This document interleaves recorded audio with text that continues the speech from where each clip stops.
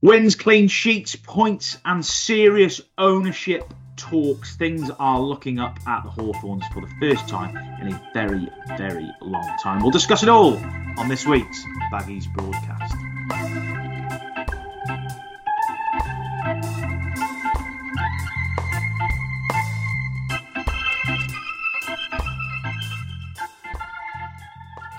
Hello once again, Baggies fans. My name is Johnny Drury. This is the Baggies broadcast, and he is Lewis Cox, the ENS's Baggies expert. Coxie, how are you, mate? You well? Hello, Johnny. I'm well. Good to see you, mate. A few technical issues, but we got there in the end, didn't we, on this dreary Monday? Yes, few tech issues, but you're getting out again this evening. You're going down Old Keys Park. What's the kids? Yes, famously I think I said this last season, one of the coldest grounds in English football. So looking forward to that, mate. Few layers, I think. But no, in all seriousness, yeah, it'd be good to see the under-21s. Actually, it's been a long time coming. They played at the Hawthorns a couple of times this season, been able to watch, but I haven't been to Hensford yet this season. So that'll be a good chance. A lot to talk to Rich Beale about, actually. A lot of obviously youngsters involved with the first team recently. So yeah, there'll be good chance to do that. I always like going down there and seeing what's what with the 21s. So yeah, we'll bring obviously readers a bit of that, the other side of this evening and beyond this week. Yeah, we'll have a bit of a chat about what you've seen on next week's podcast. But as we said, we're going to talk about that sparkling win over Hull City. Albion now up to 5th with one game left for the international break. And if they can win that one, then they've been in a very, very healthy position going into the third international break, I should add, of the season. We won't get started on that. No. But we'll start with what we saw sort of popping off yesterday and in the last few days on social media, because it's the talk on everyone's lips. It's what we've heard. We've heard nothing else but ownership talk and, Gouch and Lie and prospective owners. We all know that the club is up for sale. And yesterday there seemed to be some sort of development. Well, there was a mystery man, wasn't there? There was a mystery man photographed in the Halfords Lane stand at the Hawthorns, which we're led to believe is a sports lawyer who was involved in takeovers. Anyway, that sort of led into people speculating about talk. And we've got a little bit of concrete stuff to bring you Baggies fans. First of all, like you, we have seen the names that have been banded around. Some American names. We're not going to really focus on the names because they can't be verified at the moment. And like we've said in previous ownership talk, a lot of that will be covered by non-disclosure agreements. So unless we can 110% stand it up, as we always do, we're not going to speculate on that part. But what we can say, Coxie, is there seems to be some serious developments involving one interested party, which is the positive news. That's probably, we can say that definitively, that there is a party who are interested in taking over our famous old club. So I understand, Johnny, and so I'm told. I think it's important to first say it's a critical juncture, really. What are we now, November? The new year, January, February is not far away, is it? It's just around the corner, and themselves knows that this process needs to, it needs to be brought to a successful conclusion from an Albion perspective, because financially, obviously, the situation and position can't go on forever. Regards, overheads, wages, MSD loan.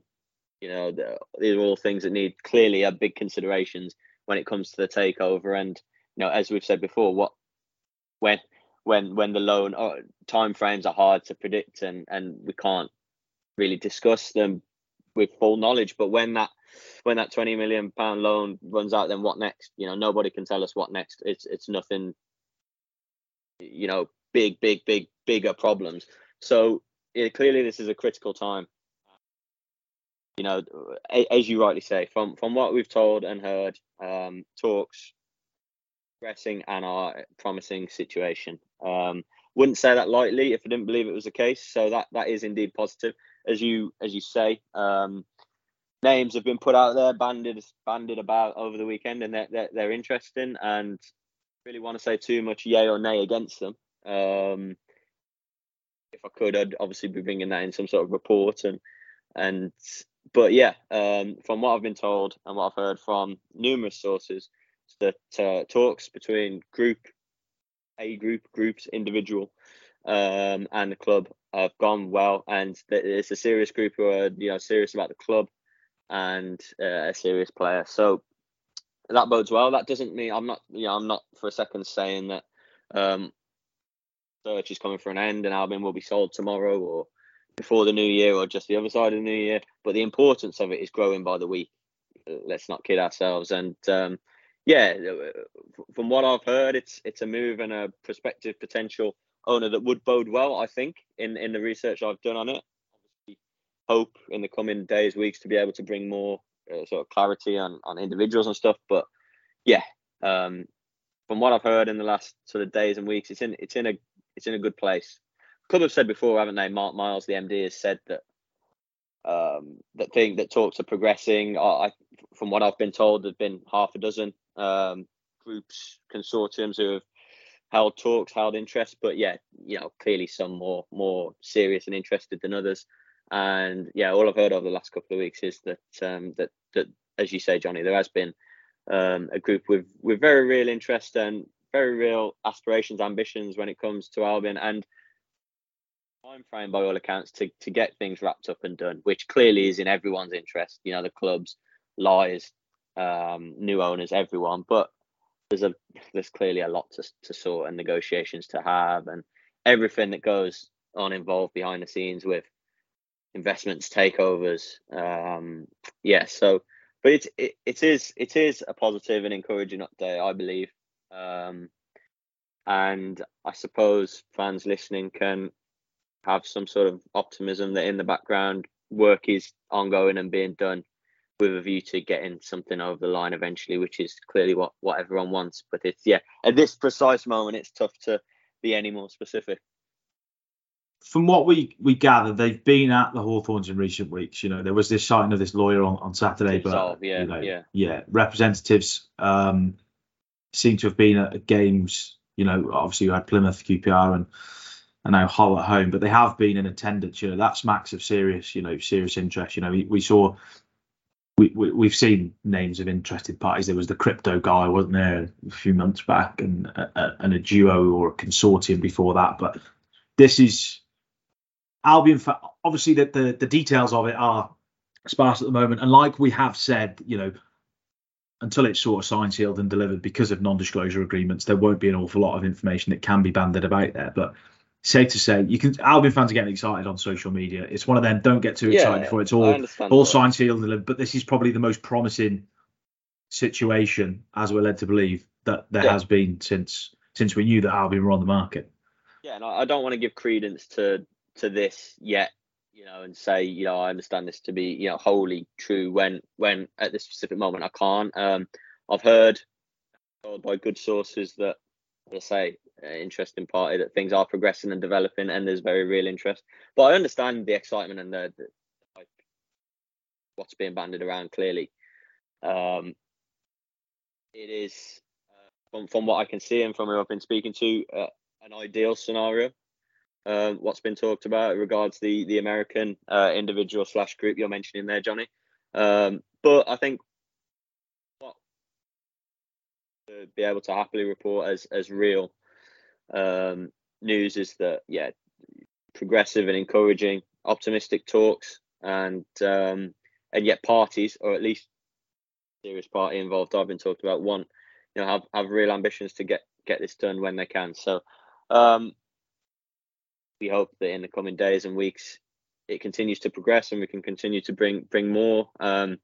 It's nice to see the supporter base excited by something. Obviously you don't want it to be sort of red herring and being excited and carried away for no reason. I know Albion fans are far too long in the tooth to be carried away by, shouldn't be carried away by, but yeah, look, it's the boardroom and everything going on with this lie sale of Albion, everything else relevant really, isn't it? Not totally irrelevant, but in significance really when we talk about the importance of getting this done as soon as possible for the reasons I've mentioned. Financially, where do Albion go without the help of or at least good investment? But clearly, people hope for a full takeover of Gokchan Lai, and Yeah, it's a critical period, as I said at the top. It really is. It can't. We're in November now. We'll be getting into December before we know it, and it'll be 2024 before you know it. And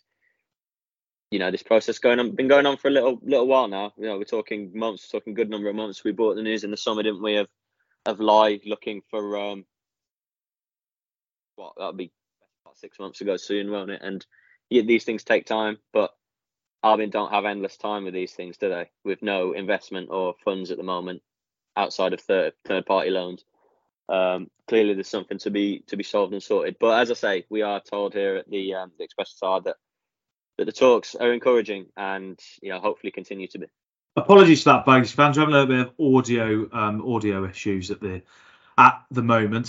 Coxey, in terms of price and stuff, we had 60, we had 35.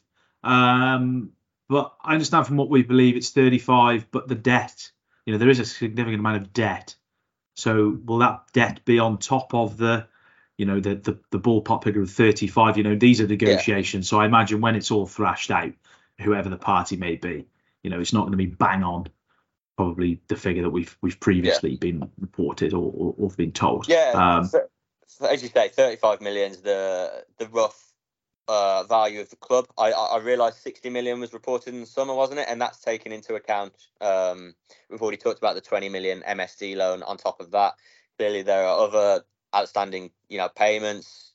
Look at player, funds to other clubs, things like that will add on top of, take that up to around the 60 million mark. But yeah, the club, in terms of the football club, that 35 million fee and debts, money's owed on top, take that fee up. Now, obviously, however the deal is thrashed out, as you say, is up to the interested party and up to, I suppose, Lai and his team selling. But it may be a case of taking that debt on, or maybe a case of the interesting party being able to wipe it straight away, or that will have to come out in the wash. We'll see. But the valuation is, we're told and led to believe, in around 35 million, and that's without, as you say, the debt on top of it and the loans and the money's owed. Yeah, 35 million, two and a bit car and grants. Really, in terms of money, but yeah, hopefully some more positive news, Baggers fans, to bring you in the next couple of weeks. Right, let's talk football. Let's go on to the field. Let's talk Hull. Coxey, this is going to be a bold statement. Best performance result at home this season? Maybe, yeah, probably, yeah. Is that your opinion? I don't know. No, it's just a question. Yeah, it's up there. Yeah, I'd say so, actually, mate. Yeah, I was thinking about the Borough and the Swansea wins at the top of the season, but Hull are more than a decent outfit, I think. So, yeah, they showed that in the first half, I think, didn't they? So the way Albion turned it around, I think, credit to them. I think it was a superb reaction and a key win. A mightily impressive, crucial turnaround second half. Everything that came with it. Improved defence, quality of the goals, attacking creativity and skill. Yeah, I thought it was really good. So, yeah, I'd probably have to say for home games, Johnny, you're probably right then. And could do a couple more good ones the other side of the break, no doubt, against Ipswich and Leicester. Yeah, certainly performance-wise. One thing that smacked me, Coxie, and I talked about this in one of the pieces that I've done post-match, is that no one, a lot of managers are sort of, select the same team based on form. If your form's good, you'll remain in the team. But if you're Nathaniel Chalobah on Saturday, you're probably sort of tearing your hair out thinking, what else can I do? It shows that Corberán, no one is safe. Selections aren't safe given form. It's all, like we've said, horses for courses, and he will attack teams in different ways. Yeah, absolutely. I think that's fair game, isn't it? I take your point, and I don't disagree that good performances and etc. warrants a place in the side, but it doesn't work like that, really, does it? If a manager or Corberán sees again an advantage to be taken by playing X instead of Y, yes, he'll take into account form, momentum, confidence, and stuff, but he'll see, and he so often speaks about two players for every position and being able to switch between, whether it's personnel or a back four or back five. That was another big talking point, wasn't it? Going to a back four, sort of see the back five being sort of almost ever present this season, but back four worked well eventually. And Chalobah's a good case in point. He's been excellent, hasn't he? But Yukuşlu and Mowatt got the nod, didn't they? At half time, when I think, by the way, Hull were the better side. I think I remember saying to you, I don't think the midfield was there for me. And I think you said back to me, didn't you, Johnny, about them being sort of not enough tempo there, a bit one-paced between them. Obviously, Chalobah brings that at his best, doesn't he? Being able to get around the pitch, athletic. Malumbi too, energetic, athletic players. So you don't always necessarily get that, obviously, from your Kushlu and Moat, but they turned it around in the second half, didn't they? Both used the ball excellently. So, and I did think Okai was good at Coventry, and I did think Moat was as well. Clearly, Chalobah was too, and how the head coach went, one had to miss out, and I suppose, obviously Chalobah's the unlucky one, but you're right, nobody's safe, but I don't think that's a bad thing. I get rewarding performances, and I think it's right in most cases, but I think there's always a case for keeping players on their toes, and making that change that might spark something. And if it's all down to tactical. Look, they'll have studied Hall, they'll have studied training, and if they think, I asked Corberan, why a back four today? Was it to match up Hall's 4-2-3-1? And he just said, no, look, we saw that it was the best formation to go with, so that's what we did. So he won't stick with the 11 just for the sake of it, but I think we all know that by now. Yeah, one thing I want to say, I want to talk about that second goal. So, we've all seen how good it is. It was a fantastic goal. But for me, it was quite funny and quite ironic on Saturday that I think Hull were, they are a better passing team than Albion playing through the thirds. But Albion had more than Hull in the area of the pitch that mattered, which is the difference, I think, between Albion and maybe the likes of Hull. Plymouth were another side who could play very well up until the final third. They had no cutting edge in the final third. They looked sharp, but they didn't really have the chances. Is that sort of fair to say, Coxie? Yes, if Albion could spray the ball around like Hull did, and given the players, they've got at the top end of the field, and the fact that they're scoring still at the moment without, two strikers and a playmaker, it'd be frightening if Albion had that level of build-up play. It isn't quite there. It's there at times. It is there, but Albion can't produce it over and over and over again. Yeah. I'm sure you get my point. No, I do. Yeah, you're right. The worst similarities, actually, I think Hull are a better team than Plymouth, but you make a good point regards those two sides and having sort of similar failings maybe at the Hawthorns in recent weeks. Certainly Plymouth, as a newly promoted side, looked top, didn't they? The way they were able to sort of dance between the lines and 1-2s and little touches and layoffs and stuff, but it's very toothless in the final third, as Albion were that day in that 0-0. But I think I've said something this season, and I think it stands for a number of games, most of Albion's games. Yes, there have been a couple of stalemates, a couple of 0-0s. But Albion, for me, by and large, been pretty ruthless in both boxes. The defence we've waxed lyrical about, and the stats back it up, don't they? In terms of clean sheets, league leading, conceded one of the best records for goals conceded in the division. That's a ruthless defence. That's a defence doing their job. That's a goalkeeper in form doing his job. And at the other end, by and large, Albion have scored the goals required, haven't they? Yes, there's been a couple of blanks. But I think when you consider the context of players missing and what's available, Albion have probably been as good in the final third as they could have been this season, I think, as ruthless as they could have been goals-wise. Yes, they could create more. And, I think the crowd at times want to see the team create more and maybe a quicker tempo. And, how often do we hear the shout, Johnny, forward quicker and all of that, which I know you have a bee in your bonnet with at times. And I agree. And the second goal was a great case in point, wasn't it, about going back to go forward? But I think in both boxes, I don't think Albion could have been much better this season considering. And that's the difference, I would say, between where they are now.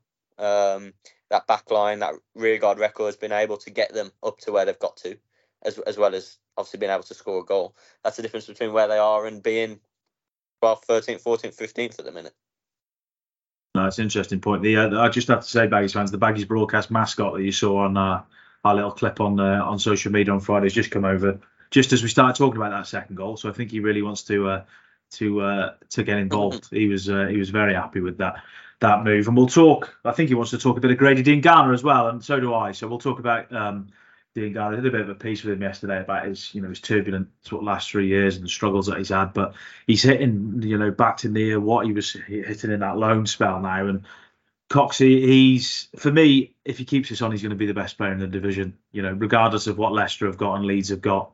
There was a reason why the Championship big boys were sniffing in the summer, despite the fact that for the last 3 years he hasn't done an awful lot. I think I worked out yesterday it was 6 goals in 87 games. But it's unexpected. We weren't expecting this. I think the fans had written him off, and then all of a sudden he's thrust back into it when the injuries start to pile up, and all of a sudden he's Albion's main man again. And to have that, it's such a bonus for Corberan to have a player like that playing so well at the moment, who, I'm sure in his heart of hearts, maybe, although he knew the ability that he had, he wasn't 100% sure that he was going to rediscover it. I think so.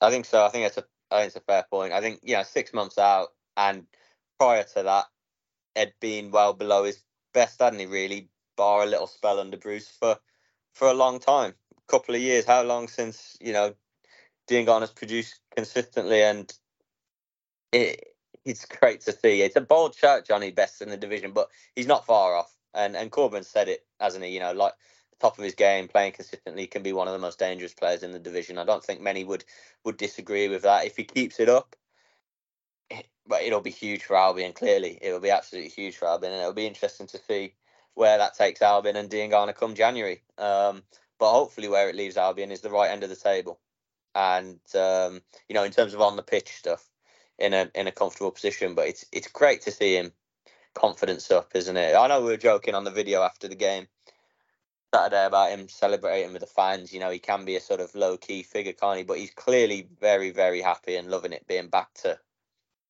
form, back to a central figure, isn't he? He's sort of reveling in it, and that's great to see, because confidence must be flowing for him at the moment. And ultimately, Corberan, I suppose, has done. Corberan's got this out of him. We spoke about Corberan improving, coaching players. He coached something out of Dean Garner here, maybe, or coaxed something out of him, fed him some confidence somehow. I think, as Corberan said to me the other day, these injuries have helped. They've sort of, the door was left ajar for him, and he's storming through it at the moment, isn't he? And it'd be a bold shot to leave him out of the side at the moment, wouldn't it? We spoke about players being left out on in form and no one guaranteed a spot. It'd be brave not to start Grady at Southampton on Saturday, I think. But it's great to see, isn't it? He was it 2 goals in 2 games? Then he grasped hold by the scruff of the neck, didn't he? Those 2 assists. I know the second goal was about the whole team, but he still had to lay on the final pass. And the third goal's, to kill it off is a moment of quality he's got, isn't he? That very few of us have. So, yeah, bodes really well. Does indeed. Just on the, let's talk about another winger, Jed Wallace, bang out form, but he's got himself back amongst the goals. He took his goal really well. It was a gift, but he still had a lot of work to do, and it took good composure, found the corner of the net. I thought it was one of his better displays on Saturday. I thought he got in some really good areas at times. This is the injection he needs almost, isn't it, Cox? I imagine he needs a little bit more, or a little bit of a different sort of game plan to get him firing. I can't imagine he's someone like Grady who maybe needs an arm around his shoulder, like has been explained by Steve Bruce in the past. But this could be, hopefully, could be the kickstart. If we can get Wallace flying, as well as Dean Garner, as well as Thomas Asante, as well as Matty Phillips as well, with the players coming back, it's going to be in a fantastic position. But we hope this kickstarts Wallace now, because he certainly needs it. Well, interestingly, he's one of the things Corberan told me about Dean Garner is he's enjoying playing him on the right flank at the moment, and he thinks that's where he's sort of thriving, and a part of why it's going well for Grady. But that does bring up a question mark of Wallace, doesn't it? Sort of forever Wallace's position. And we've seen him central of late, haven't we, Wallace? Or just off, as a 2, just off the other striker, be it Thomas Asante or whatnot, or even Wallace as the 9 leading the line. So he's been sort of fumbled around at the moment. Wallace sort of made to play other more unlikely positions. I was so pleased for him to get the goal the other day. It was a great finish, wasn't it? And there's never any doubt in his commitment to the cause, and I almost feel bad mentioning this all the time, because that's not just what he's about. He's got so much quality. We all know this. He's not having the same time of it as he was this time last season, where he was flying and clearly Albion's best player. But as I think I've said before, there's no doubt that can come back. Pretty hopeful it does. I mean, again, he's having to shoulder a lot of burden, isn't he, with players out? There's been no other options. Yes, yes, there's been the Tom Fellows option, of course there has, and Fellows has looked great, and perhaps there's been a strong argument for Wallace coming out the side and Fellows playing in games gone by, but it hasn't happened. Corberan will know why. I suppose it's down to a big fact that Wallace is an influential key leader. You know, they're hard to take out the side, aren't they? And everyone knows Wallace can do things, and someone that can create a goal, score a goal, win a game on his own, and almost sticking with him to fight him back to form. You know, keep by him as he can rediscover it, and you know, getting that opener on Saturday could be a key start in that, and we hope it, like you say, it can kickstart comeback for Wallace, because I think everyone sort of hopes he can come through it and return to the levels he had when he first came in, I suppose. Yeah, Carl Bartley, we're still waiting news on that shoulder. It doesn't seem to have been anything so far. You know, No. Carlos Corberan said he was going to go for a scan. I suppose we've got all fingers and toes crossed, because he's another one who's banging form at the moment. Well, Bartley's return came back for these run of clean sheets right at the start of them in September, and I don't think that's any coincidence personally. I think Cedric Kipper is Albion's man of the moment, dare say player of the season. Certainly was up there with John Swift before Swift's injury. But Bartley very quietly has been pretty massive, hasn't he? Let's be honest, in this run. It was ironically a big dominant clearing header that ended up, I think, hurting his arm in the first instance before half time. He tried to carry on, didn't he? But clearly couldn't. We haven't heard outcome of results yet, scan results, whether those have quite taken place at the time of recording. We'll have to see whether it's a case of waiting further on in the week for that. Can only hope for good news. I suppose it makes him a real doubt for St Mary's, I would say. Clearly in some discomfort with his shoulder there, and that doesn't often bode well, does it? I suppose the good thing is the international break comes after it, and a 2-week pause where he can recover and hopefully be all right for the other side of it. But what I would say in Chemi Ajayi is I thought he was particularly good when he came on in Bartley's place for the last 40 minutes or whatever. Got the goal, yes, of course, but just having a great time, wasn't he? Gallivanting up the field and back heeling, and it was no surprise when he was in the box to score in the end, because he was everywhere. But in all seriousness, defended really well, and he quietly started the season okay, Ajayi. And I think if he can return to some consistent form with the raw pace and athletic attributes he possesses next to Kipper, that could be quite something. I think if obviously if Corberan wants to stick to a 4, or obviously, you know, be it a Peters or whoever comes back into a 3. He brings the pace that, you know, Bartley and certainly Peters haven't got. I just want to mention Eric Peters, and, you know, probably a game out of the side will probably do him good. And I spotted on Saturday that when substitutes were coming off, for the large majority of average substitutes, he was the first one at the front of the dugout, you know, shaking hands, hugging players coming off and stuff. And, you know, he seems like someone, even if he's not going to be playing, he's going to be banging the mix of it. But just on the main point, Coxie, is, yeah, it'll probably do him a bit of good given his age and the fact that he's played an awful lot of football in the last 12 months. Absolutely that. Yeah, absolutely that. Yeah, I think, as I say, Corberan elected from a 5 to a 4 in terms of his defensive line, and Peters isn't going to be able to play every game, is he? Clearly, it's a miracle how many he has played, I would say, and he's doing by and large excellently. But look, clearly he won't be able to play 40 odd games a season. So, and the options are returning, you know. But were it not for Bartley's problem, we'd have them all available, and hopefully Bartley's isn't serious. But the return of Ajayi, I think, cannot be underplayed. I think that's a key timing, really. And if Bartley's a bad one, fingers crossed it isn't.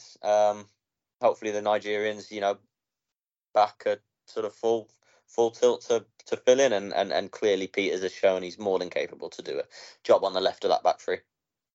Yeah. Although it remains to be seen if he's back in the side of Southampton. Right, time for an advert. An advert. I had a bit of a brain fog then. Time for an advert, I was meant to say. As always, our sponsor, the Kettle and Toaster Man, we much appreciate them. Over there in Briley Hill, they sponsor all our podcasts here at the Express and Star. And as we have been in recent weeks, because it's getting a little bit cold outside. We know how cold Coxie gets in the winter with all his layers on it at games. He said he wasn't too cold on Saturday, which meant he must have had about 12 layers on. But yeah, if you want to keep warm this winter, they've got some fantastic heating products down there. I've been sifting through them this afternoon. I found an absolute beauty. It not only sounds good, it looks really good as well. A Pifco DN's 007 2000 watt stove fire in red for just £50. It looks like it fires out a load of heat and it'll look lovely in your front room. But they've got everything out there, microwaves, kettles, toasters, knife sets, kitchen sets. They've got it. All the top mates, Beldrain, Morphy Richards, Russell Hobbs at the what they are, a graded product specialist over there at the Kettle and Toaster Man. Thousands and thousands and thousands of products for fantastic prices. So if you want to go and have a look, head to the kettleandtoasterman.co.uk or head down to Thorns Road in Briley Hill where their store is. Definitely time to warm up. Yeah, definitely time to watch. Do you know what, mate? I'm in a pair of shorts at the moment. Oh. I'm in a pair of shorts. We're out for a lunchtime run today, and I'm still in a pair of shorts. And I'm not actually that cold, mate. Not that cold, impressive, see? that is, Johnny. Highly impressive. Different, when you grow up on the borders, you're exposed to these types of temperatures, and you sort of get used to it. You shorts see? to Hensford, put it like that. Yeah, wearing shorts. Not quite as bad. My dad listens to us every week. He's a postman that wears shorts all year round. He's a nutcase. I think he actually had a bet with a customer once to go a whole year round not wearing trousers, wearing shorts. I think he won. He was actually at the Hawthorns a few weeks ago in shorts for the Plymouth game, I think it was. Yeah, it was Plymouth because they drew, didn't they? Yeah. And he was whinging. But yeah, I met him on Halfords Lane before the game, as I do when he comes down, and I sort of said, "What on earth are you wearing?" And he said he was warm. So yeah, complete contrast to you, Coxie, with all your layers. You're like an onion, aren't you? Or you're like one of them. What are them Russian dolls, aren't you? You got all them little layers on top of you. Very layered, yeah. Yeah, very layered up. Right, let's go to questions. A lot of them about the ownership situation, which we've addressed really. Andrew Lehman's asked what's happened to the atmosphere, and we talked a lot about that last week, Andrew. But there were times again on Saturday it was a little bit quiet. There was no booze on Saturday, which I was quite happy with. But yeah, we answered an awful lot of that last week. So I'm going to move on from that one. Nelios, I hope I pronounced that correctly. Does Swift automatically regain a spot in the starting 11? If so, who would need to make way? The second part of that question, Cox, is probably one that needs a little bit more in depth. But for me, Swift comes straight back in, no questions asked. Yeah, agreed. Yeah, agreed. Tough call though. If you take Wallace out, you said he's played a lot more central lately. Given that he's not hit the massive heights.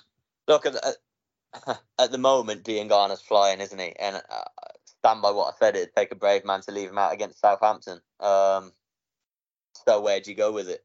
It's tricky, isn't it? Look, Wallace isn't immune to coming outside just because he's skipper, and he shouldn't be, and he would never want to be. And I don't know, if you put a gun to my head and asking me who I'd start if I had them all available, I suppose in form at the moment, Swift prior to injury and Diangana. However, it doesn't often work like that, does it? For example, when Swift's back after a layoff, probably return on the bench, won't he? That's how it works, and that'll be a bit of a get out with having to make the decision, really. But clearly, when he comes on, if he does well and then he builds his fitness up ready to start, that's when the decision arrives. And I suppose that's the point you have to see. Well, how do we go here? Thomas Asante is another. Is he in and around it at that point? Because Madja will be back. But look, I think Sarmiento's coming back on the scene, isn't he? Very bright on Saturday, and if he can get somewhere near sharp enough to start games, which he should be, you can't just take it as a given that Sarmiento will never start. So soon have to be some tough decisions, I would say. I don't know. I mean, it depends on the formation as well, doesn't it? Like, it's usually been the 3-4-3 by and large, which obviously is two wide men either side of a 9. And Swift has been the left side of it for most, doesn't he? But again, that was before Grady, who's now on the right. So if I was having to make the decision with them all on form as they are at the moment, when Swift's back, I suppose Wallace might have to take a breather. But we'll see. Yeah. Dicko's has asked, does Tom Fellows deserve a start? I'll leave that one to you, Coxie. Yes. But we've said that for a few weeks, haven't we? I think he does, but I think the reason he isn't is to mind him and guard him against, I don't know, not being burnt out, but guard him against coming up against fresh sides who find him easier to defend. And look, I think it's going pretty well for Albin at the moment, isn't it, by and large? If we'd lost 3 or 4 games in a row, I get it. Blues into Plymouth, there was a big call for him, wasn't there? And didn't start since, continued to be bright from the bench. But I don't see it now. Now the signs of players returning. Obviously Dean Garner's now flying. We wasn't. There's a case for Wallace, like we just discussed. Sarmiento's back, so does that knock fellows a bit further down the pecking order? Maybe. Other players will be back other side of the break, won't they? So I won't hold my breath anytime soon. But I think his performances have deserved it. I just think there's a case not to get overexcited or carried away or rush his development in terms of having to play 90 or play 60 or 70 from the off, to be honest. And I think there's a massive benefit for him coming on against weary legs late on in games. Yeah, it's an interesting one, isn't it? It's one of them. Yeah, there is this clamour for him at the moment, and he is playing well. But I'm all for protecting young players and not throwing them not to the wolves, but He's done, not that he's done more than enough, but he's done more than good enough, hasn't he? Yeah. I think if Albion was still in the form that they were at the start of the season, he might have played a little bit more. Tonky Towers has got in touch. One of our regular listeners. I can't remember the last time we had such a team spirit with a group of players that we have. It's so obvious with their play, interaction, and interviews. Carlos Corberan has done an unbelievable job, and the big test will be when he has a full squad to choose from. Yeah, I think that's a good point. But the points you make on the points he makes there on the dogs wants to get involved in the discussion again. The points he's making on the togetherness it is true. It is true in it coming together. In adversity, you maybe even look back as far as the Megson era, where the club is sort of galvanised and all fighting for each other. I'd say technically it's probably a better group of players, but since then Albion have always had one of the better squads in the division. One of the dominant squads in the division.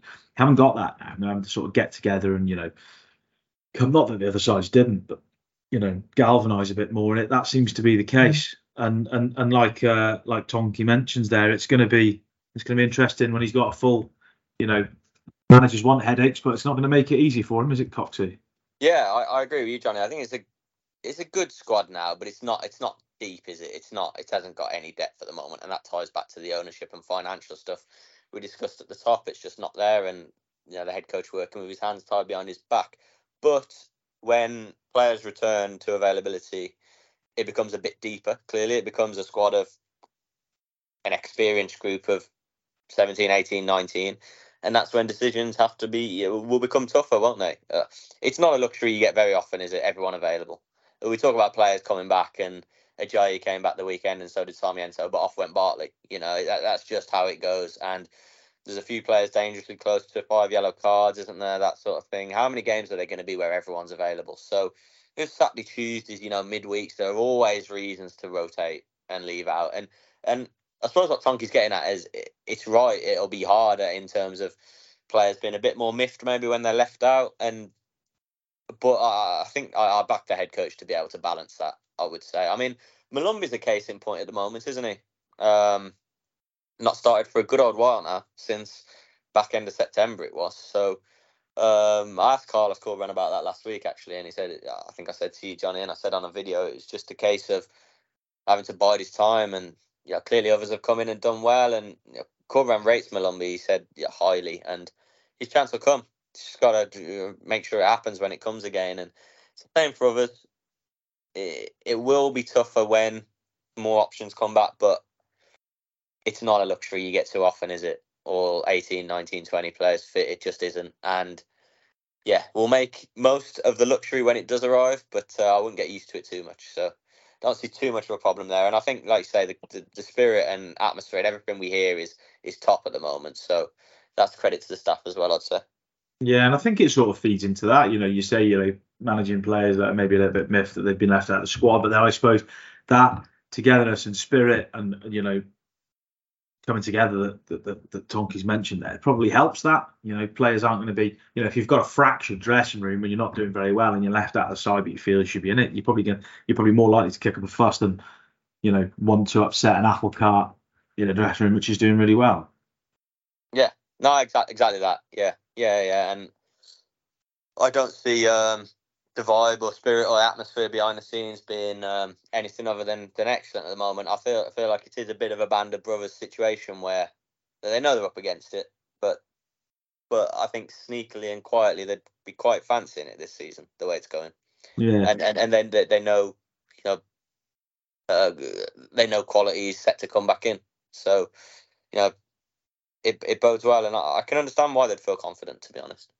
Yeah, David DK, if the dreaded January fire sale does still have to happen, whose stock/value has risen the most since the end of the last window, including those on loan, like Carlin Grant? Dean Garner.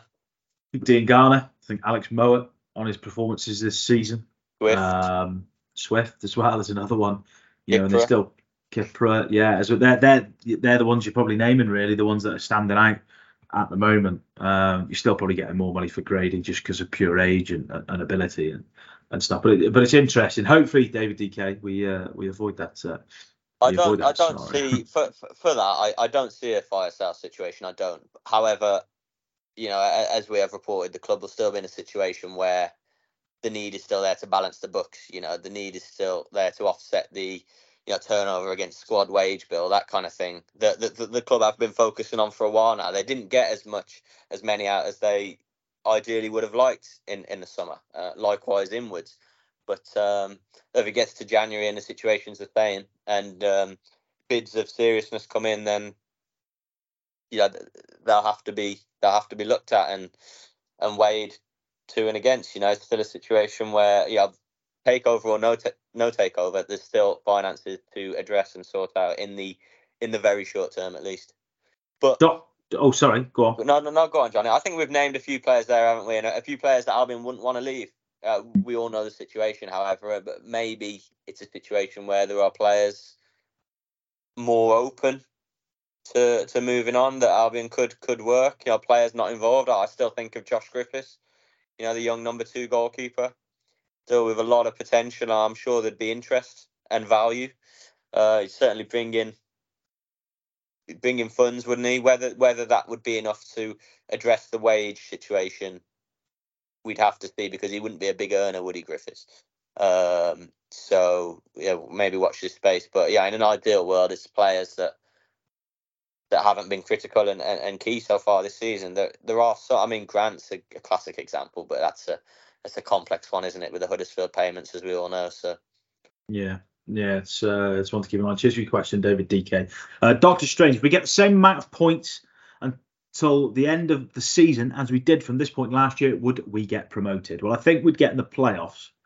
I think mathematically we'd get in the playoffs. I don't quite think it would be enough for automatic promotion, but as we know, Albion's points total from this point onwards was really good last year, despite a bit of a drop off in the new year. It was just that early season that killed them. But I think I remember tables last year, tables of hindsight, saying that if Albion had a good start to the campaign, or they had points, I think it was working out the points per game over Corbrand's reign would have been enough to get Albion in the playoffs. So I think it would have got us 4th or 5th. So I think Bob on Doctor Strange. I think that it will get Albion, and if they can. I like to think they can do a little bit better even. I think his 46 game record in the league now is something around 75 points, 76 points, isn't it? Which is playoffs, all day long. And we must remember the second half of last season wasn't smooth sailing, was it? It wasn't rip roaring. It was up and downs. There were reasons to it. And I'd back Albion to go and have a bit better time of it second half around this season, given how the season's gone so far. Yeah. Richard Downey's got in touch with a very interesting question. Carlos has built a winning team with no funds, limited players in certain positions. Seems to thrive on a crisis and rise to the challenge. Did similar at Huddersfield. How would he handle the challenge if he had financial backing? Very interesting. He hasn't had a lot to play with at Albion. You look at the signings that he's made. Chalobah, Albrighton, Pippa, Sarmiento, Madja. Frees and loans. Not spent a single penny thus far. If he was to get a financial backing, which we hope is far away, how would he do? I don't really know. I would back him to do. I would back him to do well. It's impossible to know. I don't think he's going to be. I'd like to think anyone who comes in and buys Albion, if they've got a bit of money, they're not going to turn around and do what Chelsea have done. On a Premier League scale. Obviously, it'd be on a different scale, but just buying players on 9-10 year contracts for the sake of it, young, promising players, and chucking them into a team and expecting them to do well. I think Corbrand, he smacks as someone who has the final say on who West Brom bring in, and from what he's brought in so far, he's brought in players that have added to what West Brom have got. Yeah, maybe not Mark Albrighton. That loan just didn't quite work, but I think he's done all right in the transfer market so far with the limited resources. I'd back him to do it. He's a clever manager. I put a thread of tweets out there just explaining quite why he's such a clever manager, and I think he would be even better than he is now with a bit of money in his pocket. Yeah, I'd back his movement in the transfer market absolutely. If funds were available, I would. It's hard to say a no, isn't it? But from everything you hear about him and everything we know about him, he's an extremely, extremely meticulous footballing individual who, I'd be surprised if there weren't, players out there in different leagues across Europe that he's not aware of. He'll be on the ball with everything, and if there are bargains to be had further afield, he'll be on that. And you'd like to think he'd be able to make that happen. A relatively untapped area for Albion, certainly in recent years, isn't it? So that could be potentially exciting if it ever becomes a realistic thing. It's hard to know for definite, but everything we know and all evidence points towards him. You would think doing a great job if he had funds available to him. Yeah, it's one that hopefully will come to fruition in the future. But just quickly, Johnny, sorry, 10 seconds. I do think there's something he's got something to be able to rally an underdog. That mentality of everything's against us. Clearly, it worked for him at Huddersfield, and I think it's working here. So, I understand the question. Can you translate that into, look, we are big hitters with a bit of finance to use? Yeah, it then becomes a different challenge, doesn't it? Right, final question. Question from Sunil Patel. How do you see us faring in this tough run of fixtures? Is there an argument that this counter-punch style may see us perform better against sides who try and come after us rather than those who park the bus? Yesterday's display against Hull seemed to suggest it might. It's a good point, isn't it?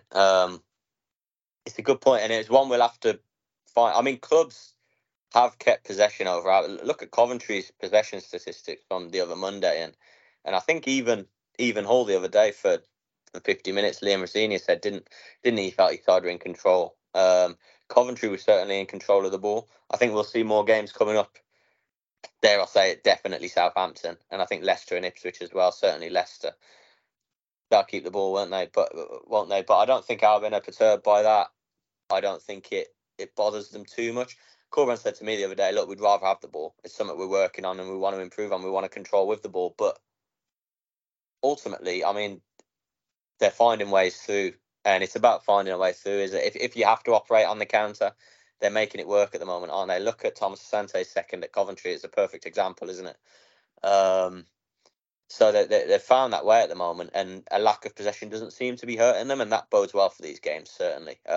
Tougher tests to come than Hull and Coventry, no doubt, and teams that, dare we say, will monopolise the ball against Albion, and that's potentially a concern, but I'm sort of encouraged by how Albion have managed to get around that at the moment.